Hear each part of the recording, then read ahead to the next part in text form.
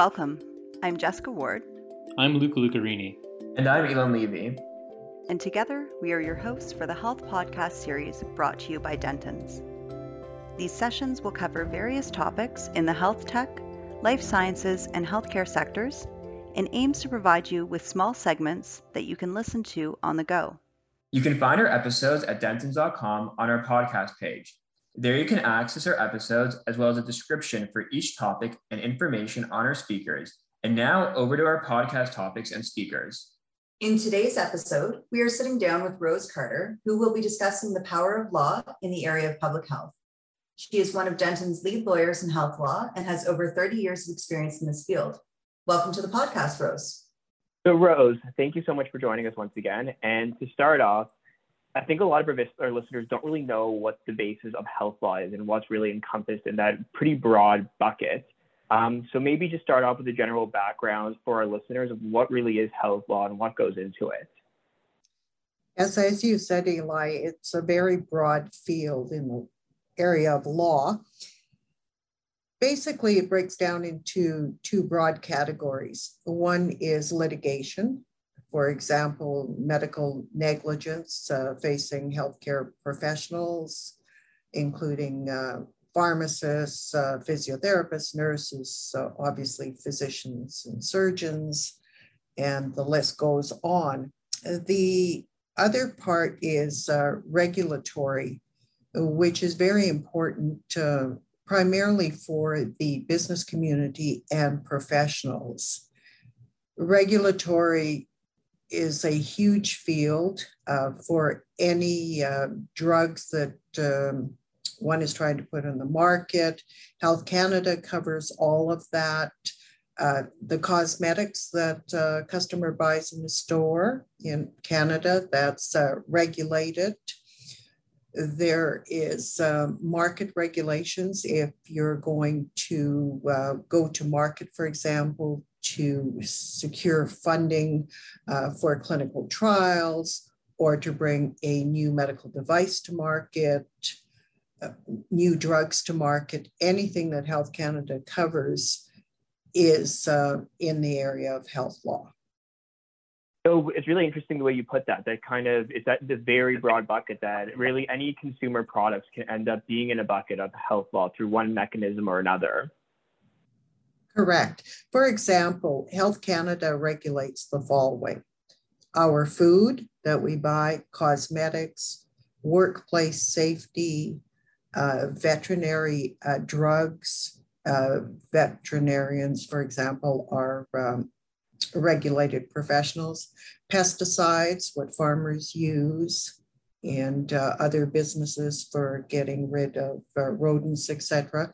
Any medical devices, not surprisingly, tobacco products, cannabis, which is now obviously legal in Canada, but is very heavily regulated, and the full bucket of consumer products, such as hand sanitizers, for example, any over-the-counter medications, and of course, of great interest to the pharmaceutical and medical professions is the drugs that you and I buy at drugstores, such as everything from aspirin to cancer patient getting heavy doses of opioids from the pharmacist, for example, to deal with pain control. And being such a heavily regulated field, obviously it's ever evolving and always changing. Are there any common issues and trends that you're seeing with respect to Health Canada? One thing that comes to my mind is the recent increase in health tech, especially in light of the rise in telemedicine. Are there any constant things that you're kind of seeing that you think our viewers would be interested to know about? Yes, well, you've hit the nail on the head with mentioning telemedicine. Telemedicine is a rapidly growing field, not only in Canada, but internationally. It is heavily regulated, and what companies don't always understand is that this is not like putting an app out there for us to watch a TV program or some other entertainment, for example. This is regulated area and is becoming more regulated as we move forward. There have been breaches in telemedicine already occurring in Canada. The most widely publicized one is the Babylon program that TELUS put out. And the commissioner, for example, in Alberta, the Privacy Commissioner, just brought out a report on the breaches that occurred with TELUS's Babylon program and all the corrections they have to make. So if a company wants to get into telemedicine, they have to understand that the professionals that they will be bringing on board to see patients through technology, they are very heavily regulated. For example, the College of Physician Surgeons across this country has regulations for how physicians and surgeons have to conduct themselves if they are treating patients via telemedicine. It's the same for nurse practitioners. It's the same for pharmacists. The number one thing that is of paramount concern to companies and of course to patients and the regulated medical professionals is the security of the patient information. For example, often a company has to have its technology approved by the Privacy Commissioner in a province prior to it being able to be used. If a physician wants to set up a telemedicine practice from his or her office, the device that they're going to be using to communicate with the patient has to be approved. It has to be secure. All the same requirements are in place as occurs when you're seeing a patient face to face. But there's the added layer of not only the security of the verbal communication between the healthcare provider and the patient, but also the security of the information that they have. So in the old days, and still often now, when we go to see a physician, for example, he or she has a paper chart that they use and make notes on. That is rapidly being done away with, where now physicians type on their computers when you go in to see them. That information is highly, highly regulated and must be totally protected. And professionals can be disciplined by their regulatory bodies if that information is not secured enough, and so it is hacked. And there are huge ramifications for that, not only with the regulators, but also the patient, of course, can sue the provider of that technology. So the company that is servicing the physician or nurse or pharmacist, but also the professional. So all of those people face incredible liability and regulatory consequences if there is a breach in the information that they hold, because our health information is very valuable on the black market. Imagine if insurance companies could access all health information for Canadians, what that would enable them to do in pricing insurance, for example. Black marketeers. There are all sorts of ways that our private health information can be misused. So Rose, what are some steps that these organizations and service providers can take to avoid these pitfalls and ensure the data security that they are holding? First of all, you should deal with professionals, lawyers, data security people who are very conversant with the regulations regulating the area, to understand all the different bodies that regulate what you want to do. I've already mentioned, for example, the colleges of physician surgeons, the nursing colleges, the pharmaceutical colleges, et cetera, who regulate all the providers. And then you have the privacy commissioners across the country, as well as our federal legislation in relation to privacy. And their regulations have to be followed and kept up to date on an ongoing basis. There are also requirements, for example, to have standard operating policies and procedures for when things go wrong, for when there's a complaint, et cetera. So it's very important to have a full team around you who can give advice going into the project, during the life of the project, and what to do at the end of the project.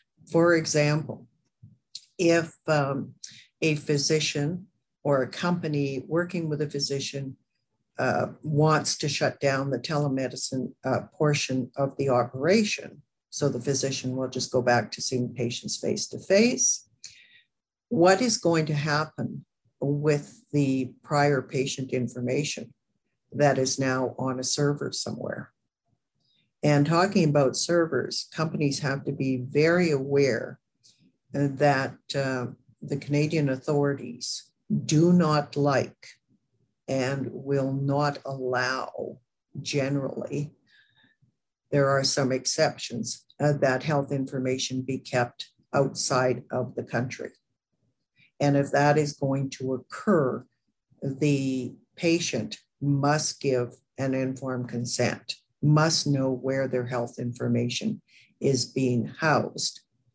In pre-technology days, of course, the patient was comfortable that their health information was in a locked cupboard in their physician's office.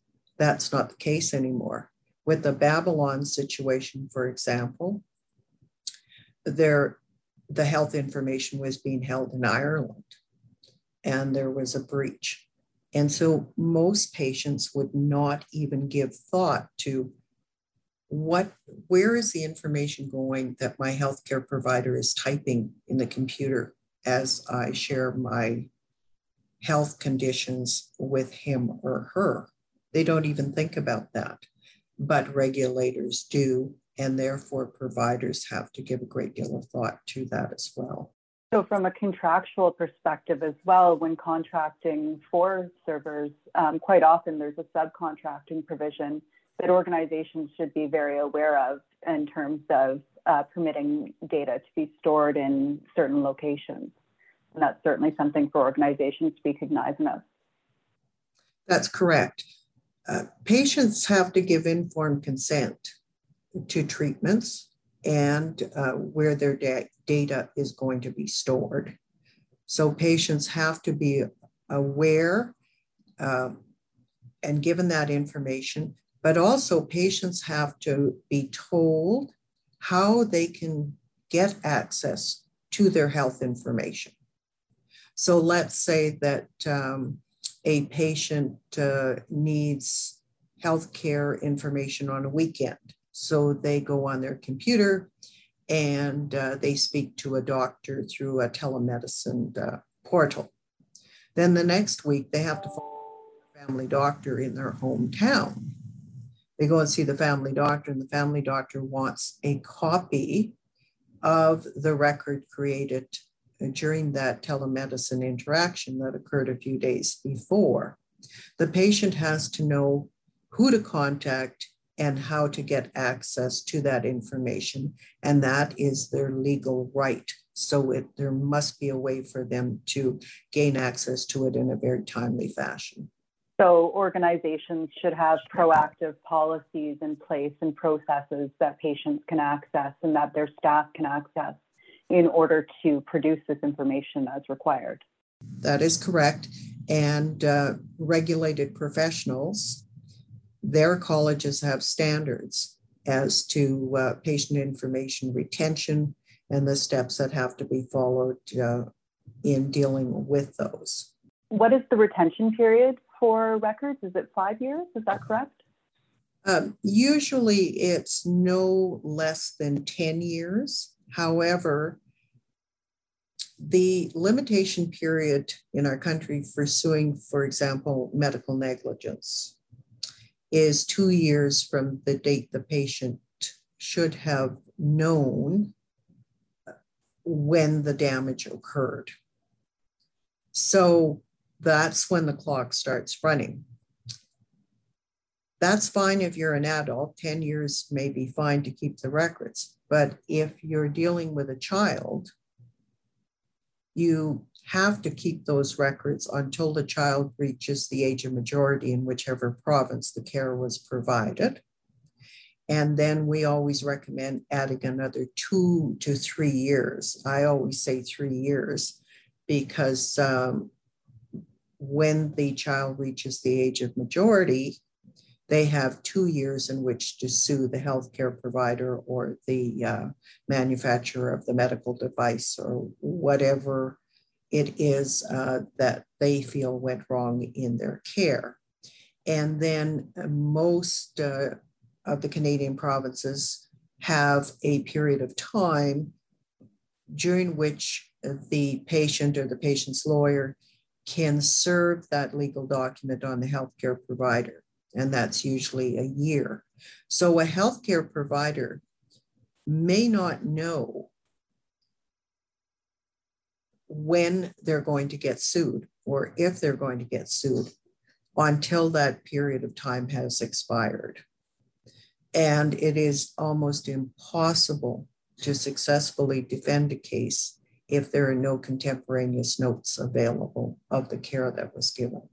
So it sounds at this point as if it becomes quite complex for regulated professionals in these spaces to ensure that the data that they are storing is not only secure and compliant with regulatory standards, but also will stay in the location where it is stored for the length of time is needed, particularly when treating minor patients. Exactly. So, for example, when healthcare providers retire from practice of medicine, they can't just throw their records away. They have to have a storage area for those records so that their patients in the years to come have access and can request those records. And Rose, kind of taking a bit of a sidestep, I think something that's kind of on the back of people's minds just with the whole vaccine trials and things like that is in terms of Health Canada and bringing a new drug from a conception of an idea, as well as to the extent it's applicable to health tech and health technology as a whole, what really is the steps from a regulatory standpoint from taking an idea from merely being on the drawing board to commercialization and being able to make an organization successful? Could you just give a brief primer on the general regulatory landscape on this? Certainly. Again, this comes under the umbrella of Health Canada's regulation. This is a very lengthy and very costly journey for say a medical device or a drug to be brought to market, going from the bench into clinical trials. At each step of the way, Health Canada is involved. They have numerous regulations in this regard. When the drug is ready to be tested on humans, there are 3 stages of trials that the drug company has to go through. This doesn't just involve Health Canada, but it also involves the institution in which the drug is being developed. So if it's on a university campus, the university's regulations have to be followed. Before any human trials can be conducted, the request has to go to an ethics committee. and the ethics committee has to review the protocols and give their permission or deny the application. Health Canada requires, before moving very far along, that the absolute certainty that the company has ethics approval to move to human trials. Along the way, during the journey of bringing the drug to market, and many of these drugs fail, they never get to market. It can cost a company millions of dollars and for a futile journey. But we're always hopeful, and we saw during COVID-19 the incredible speed with which vaccines were brought to the market. That is truly, truly remarkable. Of course, that occurred because there was much money available and things were fast-tracked. For the COVID-related matter, just to take a sidestep for a moment, Health Canada instituted a fast track so that COVID-related devices, ventilators, respirators, vaccines, personal protective equipment could be fast-tracked and made available to the public. Getting back to the journey to bring a new drug to market, during significant steps in the journey, the developers have to keep Health Canada informed. If anything goes wrong, if there's an adverse reaction during the human trial testing, Health Canada must be notified immediately, and Health Canada can shut down the clinical trials at that point. During this journey, of course, companies often go to the marketplace. And one of the things I do as part of my broad health law practice is I review prospectuses for when companies are going to market to seek funds. Why does a health law lawyer have to look at prospectus? That's because our job is to be certain that all the regulations are followed and that all the concerns are brought forward, advising the potential investor when they read the prospectus that this is going to be a long journey. And I've just given you an abbreviated snapshot of that journey to get to market.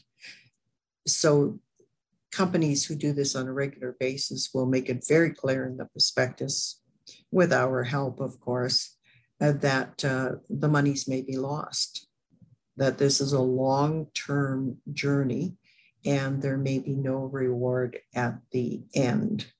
So think very carefully the prospectus is warning the potential investor before you put your money in this. Obviously, if everything goes well, and we always hope it does, there are potentially huge rewards for the developers at the end of the journey. And on that point, on how, from the capital raising perspective, the risks that can be involved and how so much time and money has to go into getting a product to be able to go to market down the road, do you see any common pitfalls or best practices people can follow? I'm just thinking in general that given the amount of money that is involved, obviously that's a major pitfall, running out of money, not being able to take something to market in time, having to go back to investors and funds not being available. But are there any other just common best practices, even as simple as making sure an organization is with the correct people? Is there anything that you've seen that kind of is a success model in that space? Yes, I think that as with any good business model, you have to have a good group of professionals around you, not just the size that you're dealing with, but financial advisors, financial institutions, lawyers, obviously, who are very familiar with the Securities Commission's requirements, the regulatory field in the health law area. all of those things should be well mapped out and obviously thought about prior to even thinking about going to the marketplace. Because if a potential inventor has not thought these things through, they may find that at the first or second or third phase of their journey, they've already run out of money. And they have nowhere else to turn. So they have to think very carefully about this. With one of the COVID-19 vaccine inventors, for example, I had the privilege of hearing him interviewed on television, and he was talking about the difficulty that his company had in finding financing to hopefully be able to bring a vaccine to market. They were successful in getting funding and were able to bring the product to market to benefit not only Canadians, but citizens around the world. So, well, Rose, thank you so much for that information. It's very important for organizations and for investors to know. And thank you so much for speaking with us today, and we appreciate it. I've very much enjoyed being with you and the interesting questions that you asked me. I hope that the listeners have garnered the depth and breadth of the health law area. Thank you. Dentons is a global legal practice providing client services worldwide through its member firms and affiliates.